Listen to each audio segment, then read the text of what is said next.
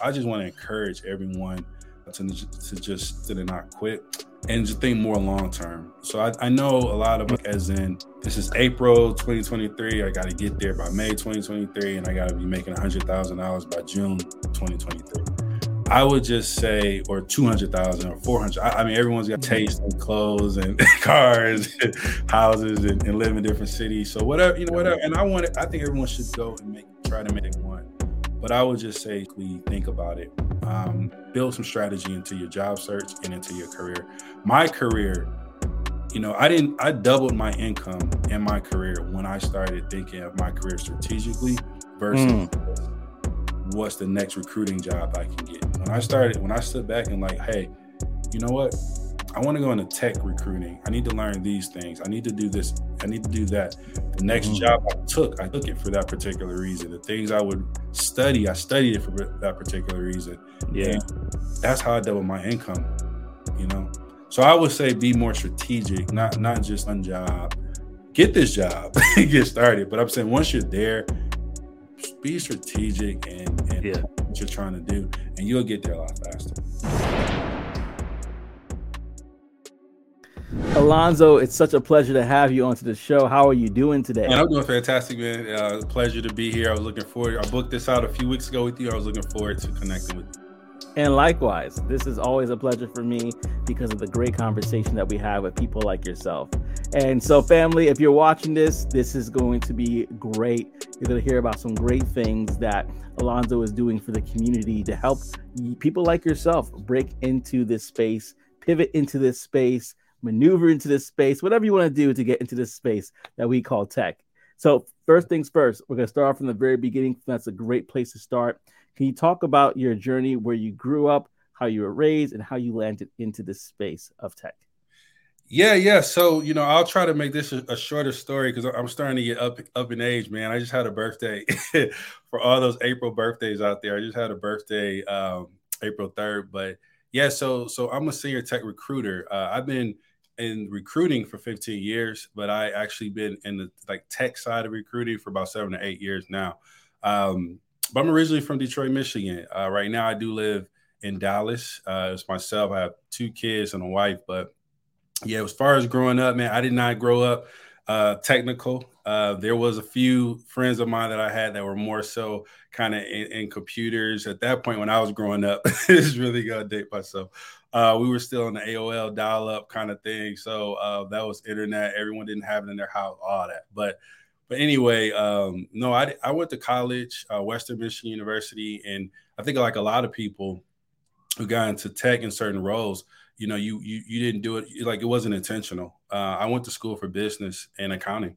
I had a secondary degree in marketing, but I had no, plan to even go into recruiting. Honestly, I was going to be an accountant, but long story short, man, Western Michigan, graduated.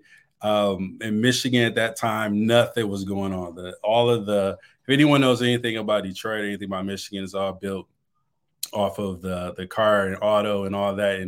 And that was going down the drain. So anyway, I packed up everything in my vehicle at the time. I had a Chrysler Sebring that the transmission was always slipping on me. But anyway, I had a Chrysler. I packed it up, man, drove all the way down from Michigan to Texas. It probably took me like 20 hours or something like that. And that's how I got started, man. I didn't have a job when I got to Texas. I just heard a lot of good things about Dallas. And so I just started to apply for jobs, and I did end up landing kind of like an entry-level insurance sales / recruiting position. And that's how I got started in recruiting. And if you fast forward some years from there, kind of my first introduction into kind of a somewhat of a technical world from a recruiting standpoint was with T-Mobile. And that's how I kind of got started there. And I just want to pause there and say one thing to a lot of folks trying to break into. I just would say that, also take a look at, I know we're all looking to get new skills, but also take a look at kind of like what you're currently doing or where you currently have a skill set in or whatever you're doing at your current job. Most tech companies have those same type of positions or very similar. And it might be an easy transition in versus like a tech, a new skill set. Not to discourage anyone from new skill set, but it could be a way in. And that was my way in. And then I started to learn more kind of like about tech industry, about things that were going on. I started to learn more about just the goals or just kind of overall mission and focus of tech companies. And then that helped me get a lot more familiar with the positions from a recruitment standpoint, the positions, the hiring managers, and what they were looking for. So, and here I am. So, yeah, I'm looking forward to continue on within tech.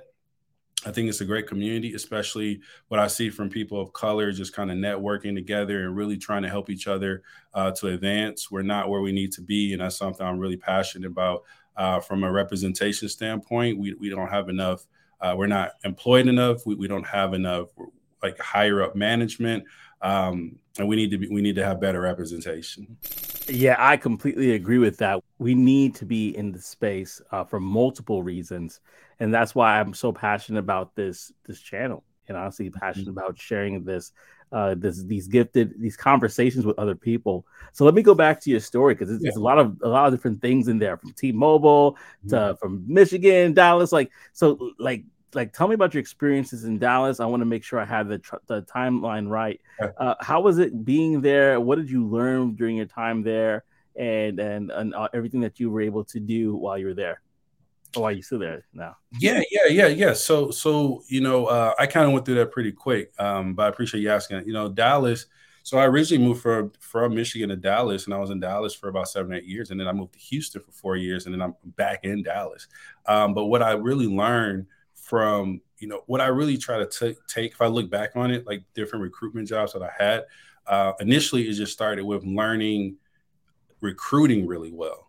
I just bring that up because I think a lot of people are trying to I talk to a lot of people that are trying to break in and they're just trying to get in. But if you could understand, like if you're really good at something or you start to get really craft your skill, it shows. Yeah. And you become an asset. So I think that's what helped me out. So yeah, some of my other, I won't run through all the companies or things like that. I just mentioned T-Mobile because it was kind of like my transition step. But some of those other companies, I more so just learned like my skill set, the systems I needed to use, the process for recruiting, how to interact with candidates, how to build offer letters, some of those things that I would later lean upon in a technical world. That's where I started, man. That's why I tell everyone, like wherever you're at right now, don't just look at that like it's like feel bad about it. Learn, learn it, get really good at it, and then just take that to a different environment. Yeah. Yeah, I completely agree with that. And I think this is actually a good question because they may be saying like what transferable skills I have. I either been a janitor or I've been the person that I've been the bus lady, right? Like I worked in the cafeteria, or like my mom, or my father, I should say, I worked in the factory, whatever. Like, where, what skills do I have? What am I gonna do? Transferable, You gotta talk about coding. You're talking Python. They start hearing all these buzzwords. They get like, yeah, hey, man. I ain't finna learn all that. That's what they thinking in their head. I ain't finna learn all that. Could you talk about how they could look at their lives, the skills and experiences they have, and they could apply that to a tech job? Just to break it down for people. Absolutely. So I would say, first thing is understanding what direction they want to go within tech. Tech is huge. It's, people just use the word. A lot of people use the word tech as in but it's a lot, man. I mean, when you look at a company could have 200 different job titles, and with different skill sets and things like that. So, I would probably start with one, what you're interested in. And two, like if you are, say, a janitor or something like that, that's fine. Just look at if you're trying to go into like a direction of sales within tech, just focus on honing in your sales skills. Where I think of most people, and this was when you asked me about my transition, man, what really helped me, instead of just relying on myself, I started looking at who I could network with, like where I worked. And there was a gentleman at that company who he was more in a lot more tech than I was. And so I said, hey, I want to understand. I want to learn more. And he took me under his wing and he started sending, like, it'd be articles he would read. He would send them to me as well. There was books and things he would send them to me as well. So I would say someone who was a janitor or any of the, like, who, if there's anyone in that building, if you want to go into tech sales and there's anyone in that building who has any sales skill set, like, navigate and build a relationship with them and learn from them, even if you're not doing it in your current job. And that's where I think a lot of us sell ourselves short. We sell opportunities short. A lot of times we have family members. I mean, I talked to a young lady the other day, man. Her mom was like, runs a business, and she's like really scrambling trying to understand all these skill sets she had. And she had a mom who was running a successful business where she could have learned sales.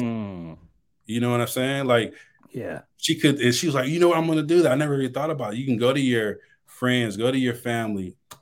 If tech sales is your thing, like, hey, let me sell something for you. Let me understand, like, you're building a sales funnel, you're doing these things. And sometimes that can be an easier relationship than just relying on applying on LinkedIn and applying. I know we all got to get paid and get a real job, but I'm just saying, like, as far as getting skill sets, yeah, look at who you know, and look who's in your immediate circle, and your organizations you're a part of and communities you're a part of, who would let you come in and do these things. Hey there, thank you so much for watching this video. This video is actually sponsored by Course Careers. So whether you're interested in breaking in as a tech sales representative, if you're interested in actually doing IT or digital marketing, not only do they have free introductory courses for you right now, go to the description and check that out, but they also have $50 off that you could get through me, Joseph 50. That's right, $50 off through Joseph 50. So if you're interested in getting into that course, any which one, whether it's, again, tech sales, IT, or digital marketing, look no further. Go down to the description below, click on the link, and sign up right now. What are you waiting for?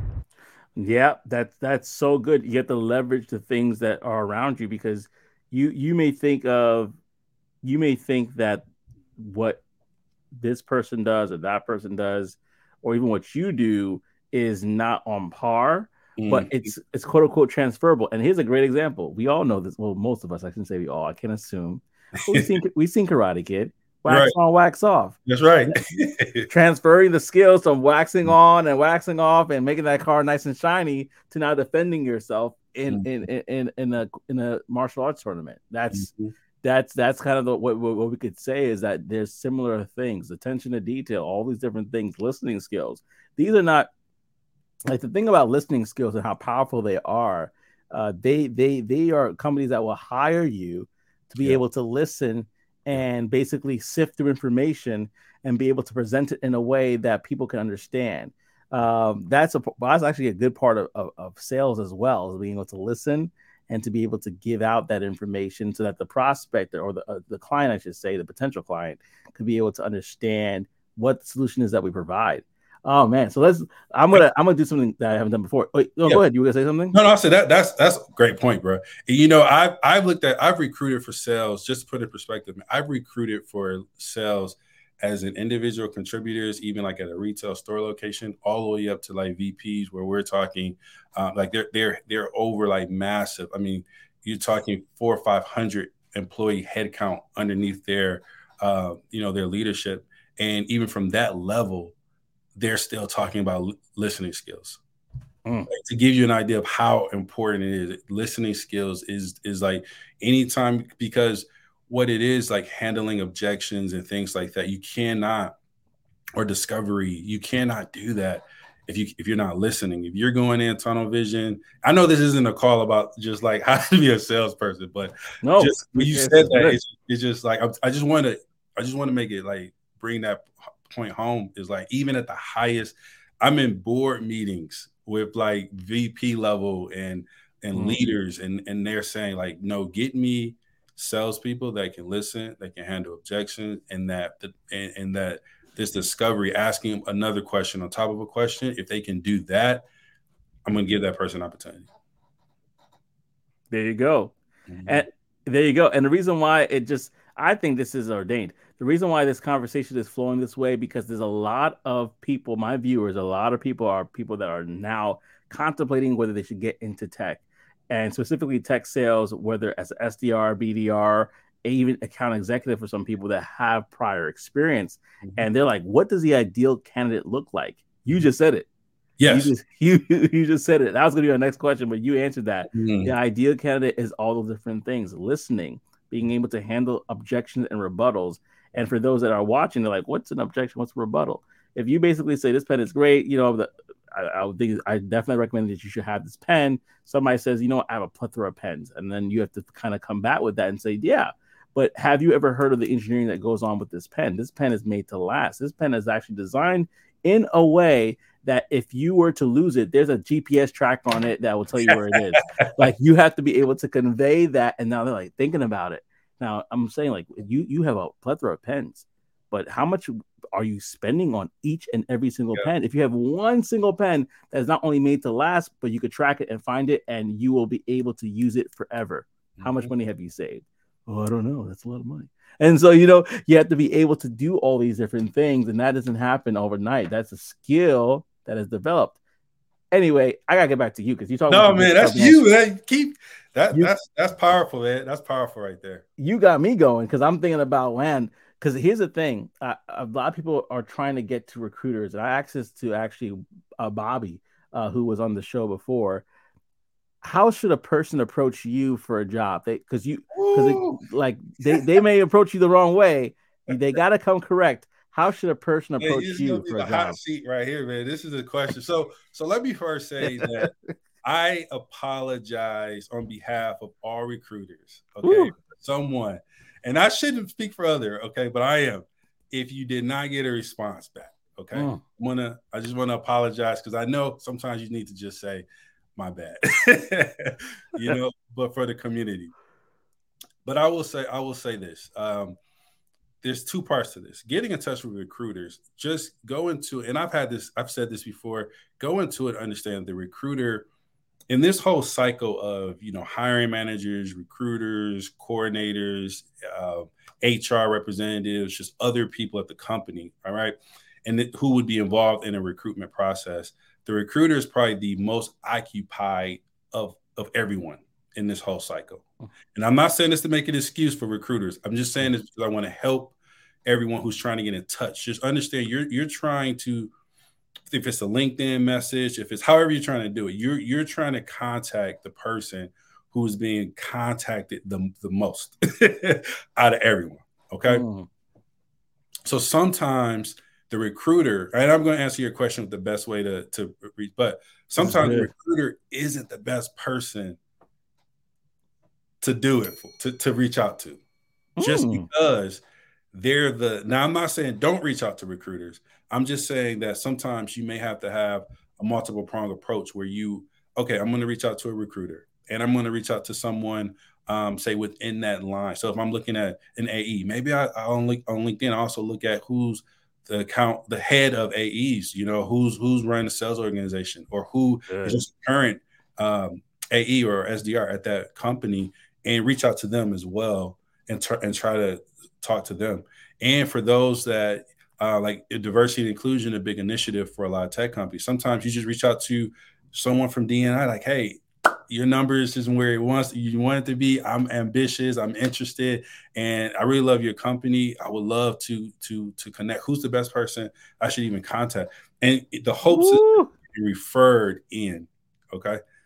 Now we can get to the recruiters.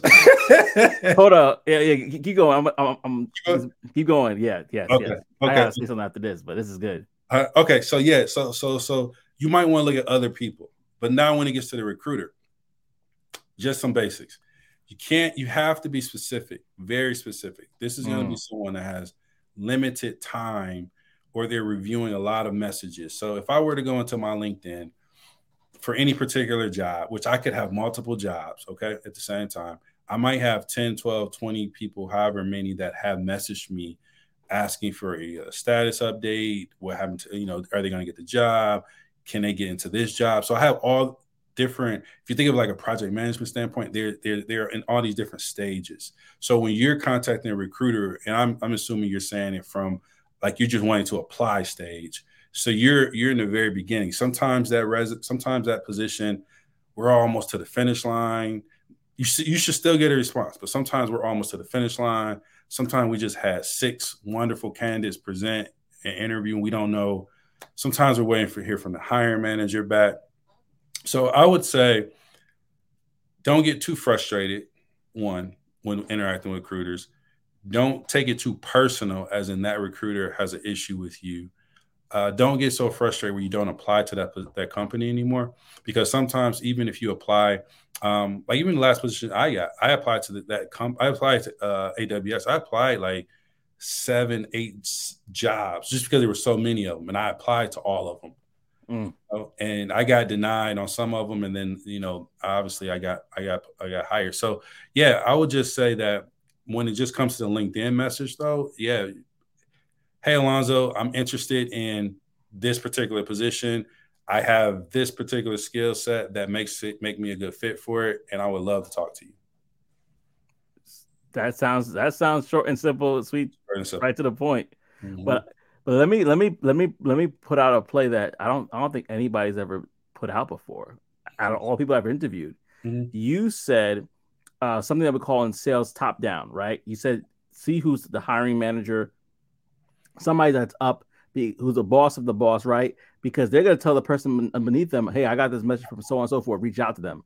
They're not going to say no to that person. They're not going to say no to their boss. They're like, all right, I'll reach out to them, right? And they might even do it begrudgingly in case you reached out to them. They're like, I didn't want to talk to that person, but now my boss is saying it.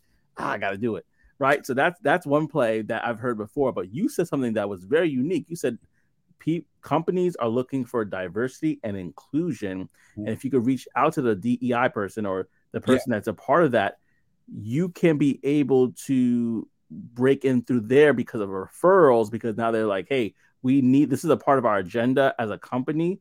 We need this. They could advocate for you. They could refer you. Yep. And then, people don't like to, some people might not think about that. I don't want to go that way, but listen, get in where you can fit in, right? That is a play that I never heard before. Yeah. Yeah, and a lot of companies they have departments for that. They'll have sometimes they have a D&I recruiter specifically for that. They'll have an HR representative, so HRBP for that. Sometimes they have a program manager for that. And then if you go to their website, they'll even outline a lot of times the initiatives they have or the internal groups. So that's another thing, just kind of down that strategy. If you were to go to the website and look up the groups, all of the diversity groups, and you will start to see like, oh wow, they have a lot of different groups, and some companies groups even have names and things like that. And then you'll start to see who's in the group. A lot of times they identify themselves on LinkedIn, so you start to look for other people. And I just brought that up because I know everyone's trying to get in touch with the recruiter, and I'm trying to give people a strategy to kind of get around that. So yeah, get in touch with the right person, especially like you said, top down, if they're a leader, if they're a part of this initiative, if they're just, you may not know this or not, but if they're a successful or high performer, sometimes in certain cultures, it's owed to a person. If they send a referral over, it's like, you got to talk to my referral. I'm one of your top people, or I'm doing this, or I'm part of this. If I refer someone over, like you said, even if majority of the time the recruiter doesn't have, for lack of a better word, like a big dog in the fight like that. The recruiter really just wants the hiring manager to be happy with their selection. Yeah. The hiring manager wants to talk to you, even if you don't qualify, I'm pushing you forward. The most I will say is if you just like really don't qualify, I'll go to the hiring manager and say, hey, you're going to talk to someone who just don't qualify. But if you're there or you're on the fence and the manager wants to talk to you, ultimately it's their hire to make. Wow. That is so eye-opening for a lot of people that, again, a lot of people that watch are like, hey, I'm just trying to figure out if this is a good space for me. I normally thought I needed to knock on the recruiter's door, but now I know I could go in different paths and different ways. And so this is very good. Oh man, there's something that, and I'm not too sure if this is the realm of if we could talk about this, but we could be honest. Yeah. In this economic climate, people are concerned about layoffs. They're concerned about trying to find a job or a career or position that is quote unquote secure. Yep. From your experience, what are the positions, roles Mm-hmm. that people, if they were to go into these positions and roles, they would have, for lack of a better term, a better chance of having a secure job or in some cases a secure career? That's a tough question. So Yeah. this is how I would approach it. I hope I'm right, and I hope my crystal ball is working. But this is what I would say. Let me approach it from historically. If I were to say, if I were me 7 years ago, and you asked me similar questions, right? Because I'm trying to, I, you know, well, let's fast forward today. Today we're in a climate where it's the economy challenge, and I'm just saying today. I don't know when this is going to air, but I'm saying specifically 2023. And Yeah. we're talking like from January 20 to where we are now. This is April. Okay, economies is there's some uncertainty. So it's coming from the top. It's not coming from us looking for job kind of thing. It's coming Mm, from the organizations. Okay, no. they're going through a change. Right now, AI, Chat GPT, RPA, all this robotics process automation. So all these ways to automate is like really coming to the forefront right now. Um, what positions is going to affect is hard to know. We just know that it's going to affect. The research is saying it's going to affect some positions. If I had to just say, like, from my experience, who I think is the most safe and all that, I would say that one, being really good at your job is going to be very important. Two, you're going to have to understand some of this tech and how it applies to your particular job. So, for example, if you are, we go through some titles. I know some titles for transitioning. They're looking at SDR, BDR, AE, sales engineers, customer success. Okay, some of those type of titles. I would say sales. I would kind of lean towards sales in my personal Mm, opinion, and lean toward any position where you are interacting with people where you can't what you're doing can't really be automated per se, or like you can't really build a template for it. I know everyone's job there's some aspect of that, but some positions are a little more administrative than others. yeah. I would really look towards either learning the tech itself, like understanding how it works, even not necessarily programming, but if it's AI, understanding how it works so you can be involved in those conversations. If not, then be involved in interacting with people. Anything to where like a person needs to be involved, I think it's got to be like when you get. I already know you're good at your job just from talking to you on this call. Like Joseph, I Thank know you. that you can't put a robot in to do that. I'm not trying to minimize anyone's AI creation because I know they're doing great things, but I'm saying there's going to be a certain element of like I need to talk to someone. I need to understand this. I have an objection. I need someone to. So I would lean towards sales. But if someone doesn't want to go into sales, because some tell me I don't want to be like that involved in sales, I would say lean towards at least understanding kind of this new wave of technology and how it applies to your job. So that way, when you get in, you can be super productive. Because what I'm reading and studying, like from an HR standpoint, is that the going forward is going to be about how productive can you be. You're going to get all these skills, these tools, and things like that Mhm. that help you to automate things. But so productivity is going to increase dramatically. But you're going to have to be able to use those tools. Wow. So this is something that I'm so glad we're going down this path because everybody's talking about AI tools, Chat GBT, Jasper. They're like everybody's saying, and companies don't even know. Some companies are really embracing it, while other companies are like, "Hey, we have we have some pieces of information here, whether it may be protected by law that we don't want to get out to the public. We're afraid that AI is going to expose." Some of the propriety, things that we have and the things that we want to keep secure. Mm-hmm. So we're at a very interesting time in history Mm-hmm. where people are on. It's a polarizing thing. AI is polarizing, Yep. but based off of the conversation we're having right now, it's not necessarily to be afraid of AI. Mm-hmm. It sounds as though it's the person that is able to use AI the best are Mm-hmm. going to be the victors, the ones that are well versed in how to use it. Is Mm-hmm. that something that you're seeing already? That's kind of what's setting people It's a apart? huge advantage. Yeah, yeah. Mm, In okay, so a lot of a lot of people look at it as tech, but I would I would ask them to consider looking at this as business. So mm, tech, you're talking tools, you're talking process. Like if someone were to say, "Hey, Alonzo, what's up with DevOps?" I could tell you what DevOps is, or you could hire DevOps engineers, but they're all a part of a business plan. mm. So so I think that I don't, not to derail the conversation, but I'm just saying, like, if people This is good. think tech as in business, because it's not just about learning a tool, it's about hitting business objectives. Okay. Mm, We're talking automation and scalability because we want to get to be more productive in in a tech environment, in a business environment, in a healthcare environment, in a finance environment. It applies to all the environments.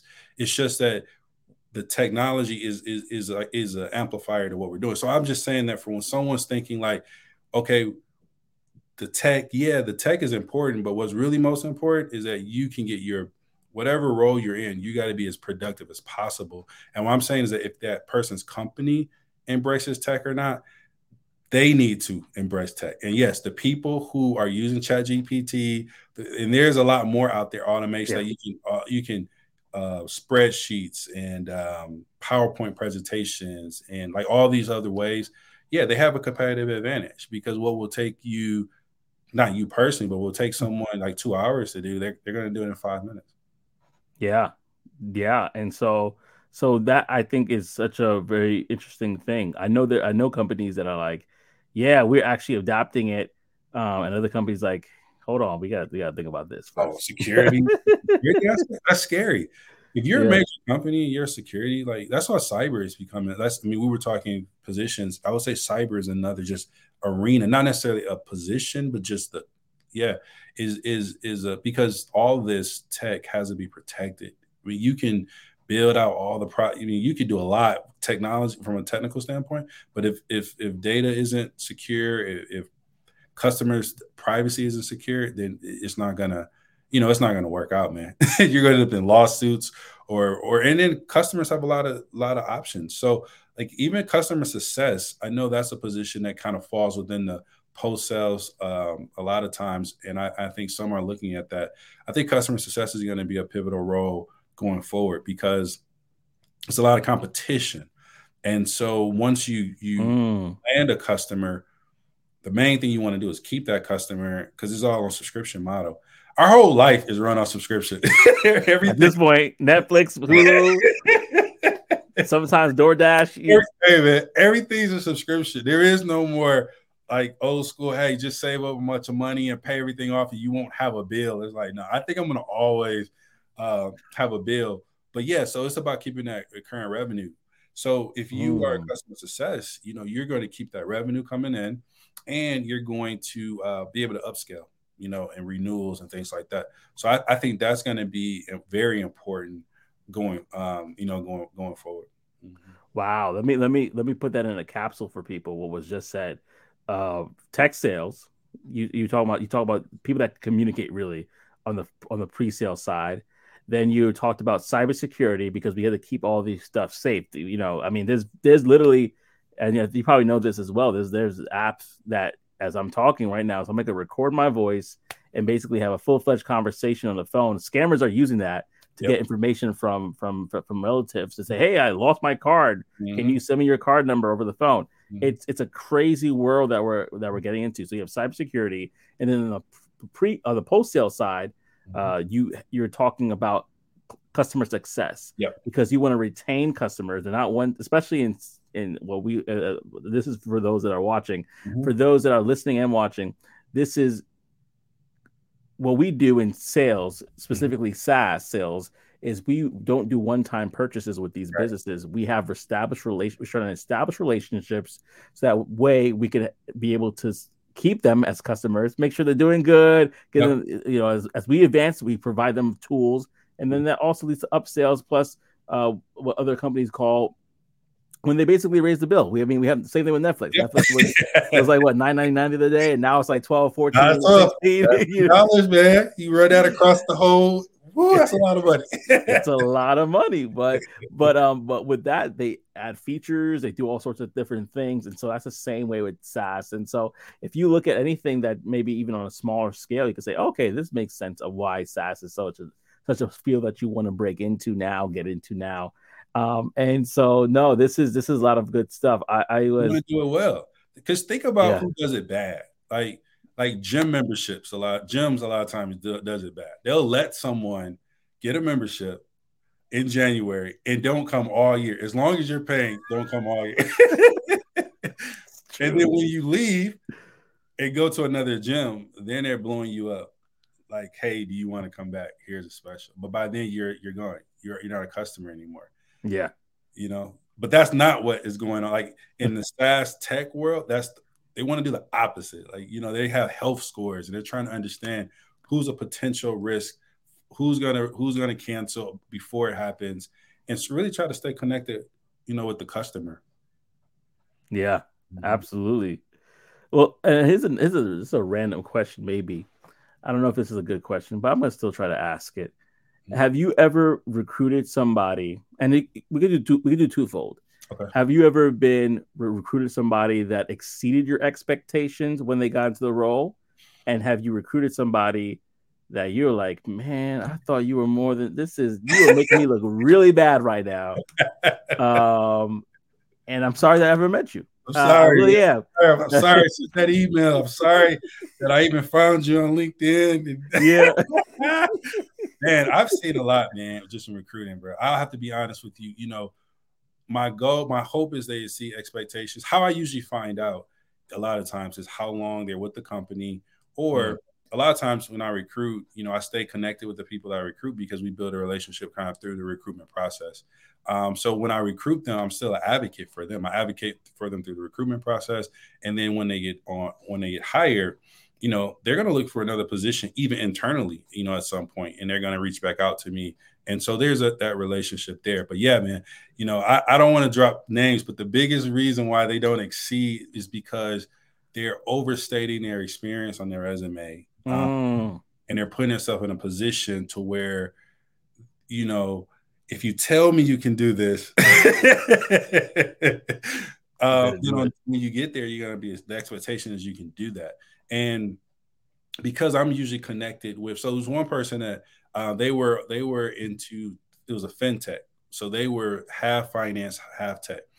Now tech as in they were programming because they were understanding how to build out more so like dashboards and things like that.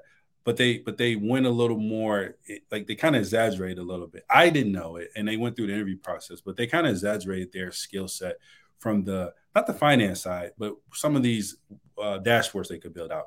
Now, truthfully, that wasn't a requirement, but because they said that they could do it, it became a requirement on them. It became more of an integrity thing, I should say. It wasn't a requirement of the position, but because they had mentioned it and just throughout the interview process, just kind of just, no problem. I've done this 100 times. I can do this in my sleep.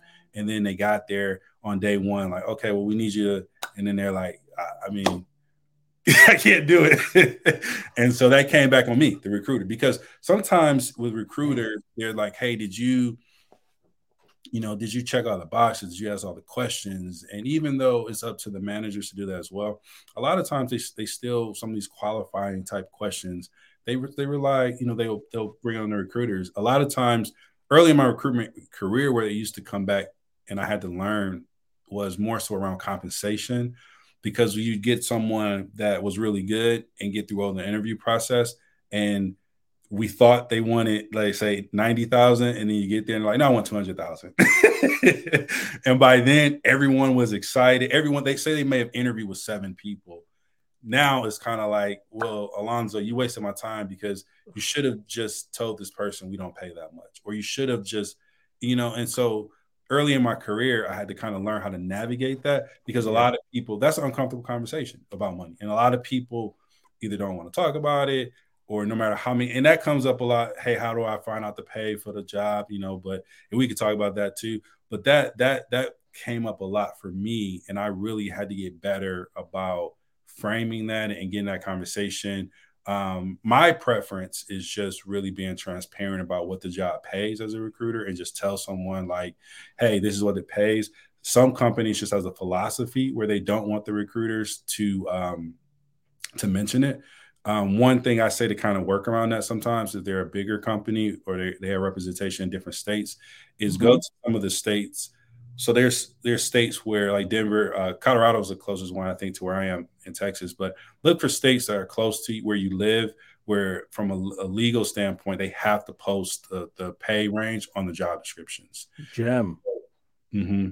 Yeah. So if you live, because they're doing it by pay range, it's a little complicated, but I can just tell you if you have a similar job title or your own job title and just go to look in the other state, look in New York, look in Colorado, look in a state where it's required, and you'll get I mean, for cost of living, there's a few difference, but you'll get a good idea of what they pay. And of course, you can do Glassdoor and all those things as well. But I would really, if you could see it on their website, on their job description, I would trust that the most. Hey family, it's Joseph here again. Now you have heard me talk about how tech sales has changed my life. I actually want to introduce you to another career that if you decide to go into it, truly is recession proof, and that is cybersecurity. Level Careers is a platform similar to Course Careers that is self-paced and allows you to obtain knowledge and education in cybersecurity, and get this, without prior experience or a degree. That's right. And so you definitely want to get into that. And if you are interested in learning more about cybersecurity, go ahead and click the link below. It's in my description, and use my promo code Joseph10. That's right. Use my promo code Joseph10 in order to save 10% off of the purchase price of that course. So without further ado, I'm not going to delay you. Go click on the link, check out the free introductory courses, and change your life today. Mm-hmm. A recruiter cousin said it best. She said, that's Shanae Eckhart, for those who don't know. She's like, make it make sense. You asking for from 90,000 to 200, make it make sense. I'm like, if you say 150, we might meet in the middle. 200K, like, someone did me like that, man, and we spent a lot of time, and we had, so I did learn the lesson, but that made me look bad. But others, majority of the time, I'll recruit good champions, and when I get them hired, I really try to work with them internally to continue to promote within the organization. Being in recruitment, a lot of times you leaders, so you say you get hired. I'm already thinking of someone that'd be good for you to partner with when you get hired, because I know leaders across the different organizations. I know their weaknesses. Sometimes we do like these personality tests. And those assessments is a whole nother thing. Someone was grilling me on assessments. I was like, okay, but assessments. But either way, we know your profile, and we're like, this person to be a good fit. So a really good recruiter is doing all of this in the background to kind of build out recruitment. That's how you partner with a good recruiter. The ones that are not so good, they're focused just on interviewing. So they're just focused on transactional of just reach out, interview. But if you want to get an idea of the level of recruiter you're talking to, when you're asking more questions about the company, about different people in the organizations, about who's getting promoted, and they'll know things if they're really in tune to their organization. Wow, you provided another gem within a gem. That was good. And I'm going to go back to the question because I want to make sure that some people might feel like, oh, I'm underqualified, or some people might, this is better stated this way. They may say, hey, I know what I could bring to the table, but I may not have all the things that look good on paper. Have you ever had somebody that didn't necessarily look good on paper? You were able to advocate for them, and then they were able to blow everybody's expectations out the water. Oh, yeah. Especially on the sales side. Absolutely. Just because it's more about relationship building and interaction, communication skills, and how you handle it under pressure. There's one gentleman that comes to mind. He didn't have any professional experience at all, but he did play sports in college. And he just talked about how all the pressure situations he had to go under, and just working within the team, being competitive, reviewing all this film, just doing all these things to be prepared, and just understanding how much preparation went into game time. I mean, the biggest challenge most have in transferring is not necessarily on paper, it's communication. They're not able to transfer or translate for someone what they've done to this new position. And for someone, so if they're talking to a recruiter or hiring manager that doesn't quite understand their world that they're coming from, they need to almost be like a translator. If you're having two people, like one speaking English, one speaking Spanish, and they're going at it, you have someone who's a translator. Sometimes you have to be your own translator because they really don't understand. They have quite a little bit of understanding where you're coming from, but sometimes they don't. And you would have to get better at doing that. When I try to help people, especially one-on-one with interviewing, that's where I spend most of my time. You can practice the tell me about yourselves and all these type of questions. You can rehearse them, you can practice them, you could memorize it. But you have to get good at translating your experience and making it relevant to this new position. But if you're talking about on paper, I would say reorganizing your resume to highlight these skills on paper and emphasizing your skills, or sharpen up your resume, do a stretch assignment. Like you have a current job, even if you're a janitor, but they have a sales team, ask the sales team manager, hey, when I'm done with my other duties, can I come and hang out with the sales team? Can I take on can I do something for your team? And now when you get to your resume, you can say on your resume, here's my job title, but I also did a stretch assignment with the sales team for 4 months. And I learned this. For someone who wants to go more technical and they find someone who's an engineer for that organization, I did a stretch assignment with the engineering team. And I did this, and this was the engineering team in a live production environment. And that's how you stand out. So I would max if you have a job, wherever you currently work, I would maximize that. I would go directly to who I need in my resume and no additional compensation or anything. I would do that for at least 3 or 4 months and put that on my resume. I don't think translation needs to be had, but I'm going to try to translate for those that missed that bar right there. Going back to what we first talked about, the janitor, Alonzo is basically giving you a blueprint of setting yourself up to get into tech in a very beautiful way. If you're working in a position that may not be where you want to be, but you have a position in your company where you could probably say, hey, maybe for a cup of coffee as well, I'll a cup of coffee in there, or a $10 Starbucks card, whatever. I want to kind of, as a stretch goal, I want to learn what you do. I want to be able to be your shadow. I want to be able to help you in different ways if I can, and do that for 3, 4, 5, whatever, how much time you ever could put it in. And you have set yourself to be able to say in the interview that, you know what, I've worked as a janitor, and I'm just picking that one because my mom, that's good. She's got a cleaning business, right? And so I'm doing X amount of Z, whatever the job is. I work in the mailroom, but for 3 to 4 months, I was able to do X, Y, and Z as a stretch. Stretch assignment. A lot of times. Assignment. There we go. As a stretch assignment, and I learned Y and Z right there. That shows initiative. That shows grit. That shows that this is a person that has leadership abilities because they're able to lead themselves to do this, that they're committed. And that's why a lot of companies, and you can always correct me if I'm wrong, Alonzo, that's why a lot of companies traditionally looked at a degree, because that shows commitment. And so if you could provide that level of commitment without the degree, y'all, Alonzo is setting y'all guys up for some success right now. And you're actually learning. A lot of people were trying to figure out skill-wise, what do I learn? Do I learn HTML? CSS? Do I learn? Do I learn this? Do I learn that? If you got someone in your circle or someone at your company who's doing HTML at the job, hey, can I just come sit with you for a couple of days and just see what HTML? To your original question when we started with tech, I think a lot of it is just lack of exposure, to be honest. If you see some of this stuff, you'll be like, wait a minute, this isn't as complicated as now. Some of it is complicated. I'm not going to hold anyone up, but a lot of it is not as complicated. No, it's not. As you think it is. If you could just sit and just look at it for a while and just watch someone do it, and you'll be like, oh, I got you. Oh, man. And this is, I think, a great segue, because talking about exposure, you have founded Diverse, right? Yes. Diverse Tech Connect. And I was reading a little bit about it. Basically, it's a community that you're building, helping people transition into tech with the talent, the ability that they already have, but you're helping with the interview process. You're helping them learn more about the role. They're basically developing a network as well, not just with their peers, but with recruiters and hiring managers. Processes they're learning about what you talked about with regards to pay transparency. They're talking about all these different things. Can you talk a little bit about this community, this organism that you're looking to build here? Absolutely. Yeah. We're building it out. It's growing. One thing that we noticed, even over my years of just working and building out and trying to bridge the gap here with getting more people of color and women, especially into this space, is that for a lot of us, we don't have, the reason why we're not as exposed is because we don't have a lot of immediate family members and things like that are involved.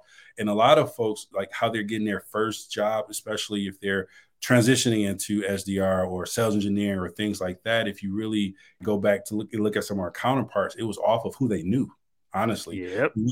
It wasn't necessarily they did all the boot camp. And I'm not saying not to, I'm just saying the reality. It wasn't that they did all these things. It wasn't that they knew HTML and they could Python with their eyes closed. It wasn't any of that. And even to this day, a lot of them were not hands-on in tech, like most of us think that they are. You'd be surprised when you work at a tech company how many people are not programmers or not coders. It's the majority.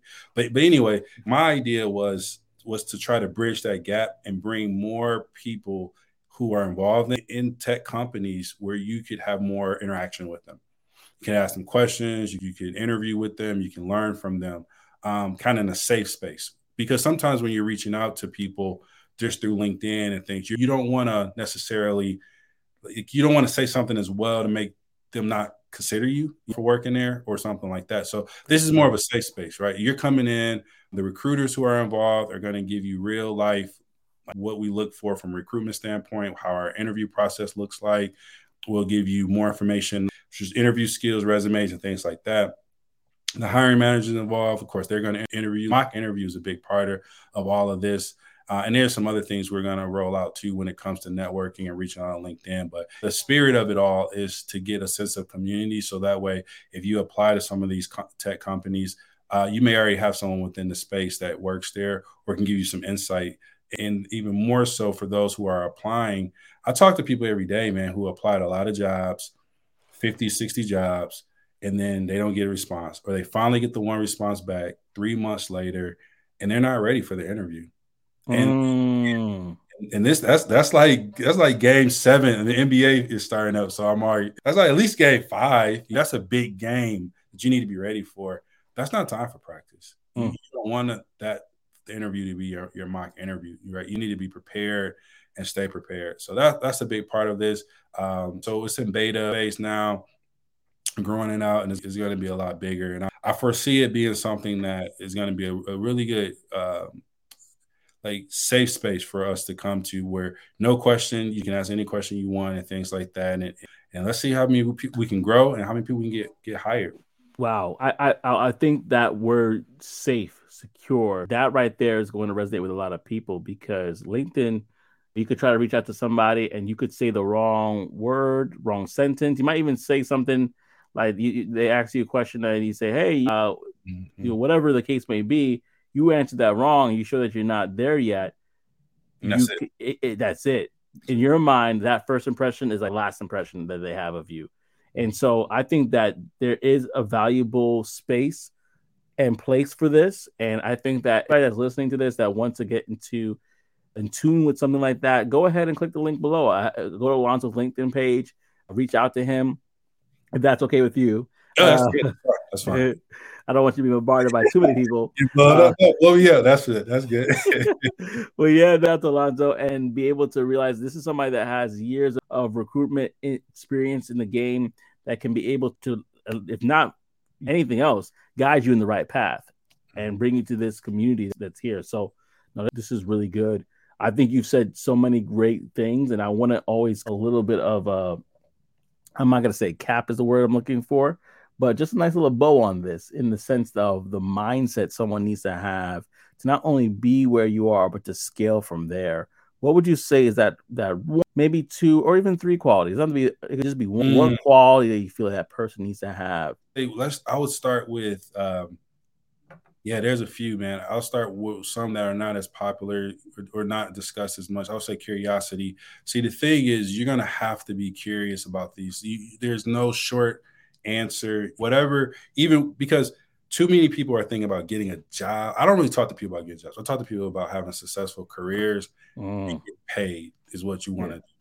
This one job thing is like, you've already had a job. You can get a job. That's not what we're talking about. So curiosity, you're going to have to get into somewhere and be curious about what you're doing enough to continue to learn and develop and keep asking questions.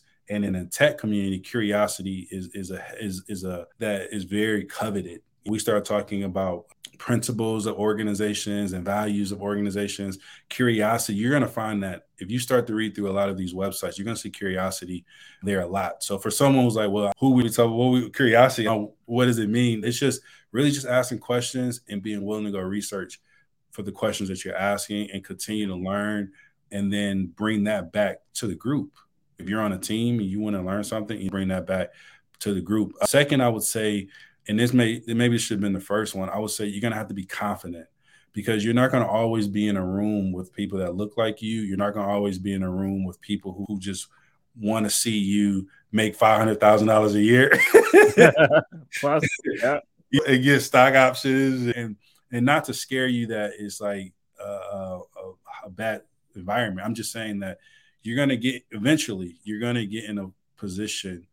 This may not be your first job, but eventually you can get to a position where you're going to have to be confident. You're going to have to be confident in what you're saying and confident in yourself. And I would say that for those that are trying to break in, that's probably the number one thing I would say for even interviewing. Because if you don't believe what you're saying, man, no one else is going to believe in you. No one, you could happen, but so yeah, curiosity and I would say confident. And the last thing I'll say, man, as we're wrapping up, I just want to encourage everyone to just be persistent and not quit. And just think more long term, So I know a lot of us are into tech, as in this is April 2023. I got to get there by May 2023, and I got to be making $100,000 by June 2023. I would just say, or 200,000 or 400. I mean, everyone's got different tastes in clothes and cars, and houses, and live in different cities. So whatever, whatever. And I think everyone should go and try to make what they want. But I would just say strategically think about it. Build some strategy into your job search and into your career. My career, I doubled my income in my career when I started thinking of my career strategically versus what's the next recruiting job I can get. When I stood back and like, hey, you know what? I want to go into tech recruiting. I need to learn these things. I need to do this. I need to do that. The next job I took it for that particular reason. The things I would study, I studied it for that particular reason. Yeah. And that's how I doubled my income, So I would say be more strategic, not just think about this one job. Get this job and get started. But I'm saying once you're there, be strategic and plan what you're trying to do, and you'll get there a lot faster. I totally agree with that. I totally agree. In fact, I'm like, man, I think Alonzo was in sales because you said the 3 C's that I've talked to some people about, which is curiosity, right? Confidence. And actually, I don't think you mentioned the third one, which is consistency. He said, keep it going, persevere. But consistency is what I've learned actually in my job is like, they're like, great. You got quota this year, this month. Get it again next month. If they see that consistency, then that stuck with me. And so that's why I was like, I'm going to maintain quota since I got here. And, I just started in November, but, maintain quota, right? That's good. Yeah. Kudos to you. Oh, thank you.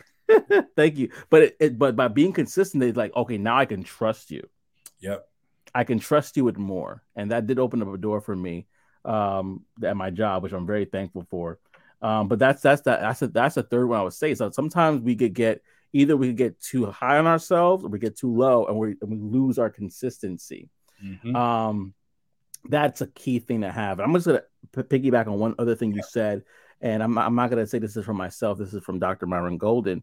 But what I learned from him is regarding confidence. Oftentimes we don't have confidence because we lack mastery. And that's the biggest thing is that we don't feel confident because we lack mastery in X skill, Y skill, whatever the skill may be. But one thing I want to remind people when you get into the interview process is if you feel like you lack skill in X, Y, and Z, definitely go back to the drawing board and work on that. But the one thing that you are the master of more than anybody else is your life. Like, you're the only one that lived your life.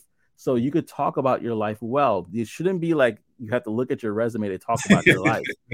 You lived it. So be comfortable talking about your life. Be comfortable talking about your story, because in your stories, like we talked about, you could use those transferable skills there. Talk about, I remember this, I won't say the person's name, but they were able to land a job without finishing a tech boot camp, just got into it by simply telling their story with a large tech company, and said, hey, I don't know much about SaaS. I don't know much about X, Y, and Z, but I can tell you as when I was working this job, this is the type of skills that I had. When I was doing this type of skills that I had. When I was doing that. And the person ended up, whoever were interviewing them stopped writing and was just listening because they're captivated by the story. They're persuaded by the story, right? That's sales. Sales is all about persuasion.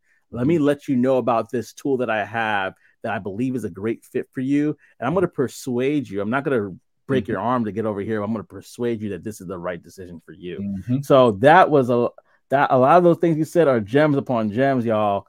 Like, this is a 2-part series right now. Everybody out there want to make it, man. It's competitive. It's tough. I know it's a lot out there, man. But what you're doing is a game changer. You know what you're building, how you're doing it.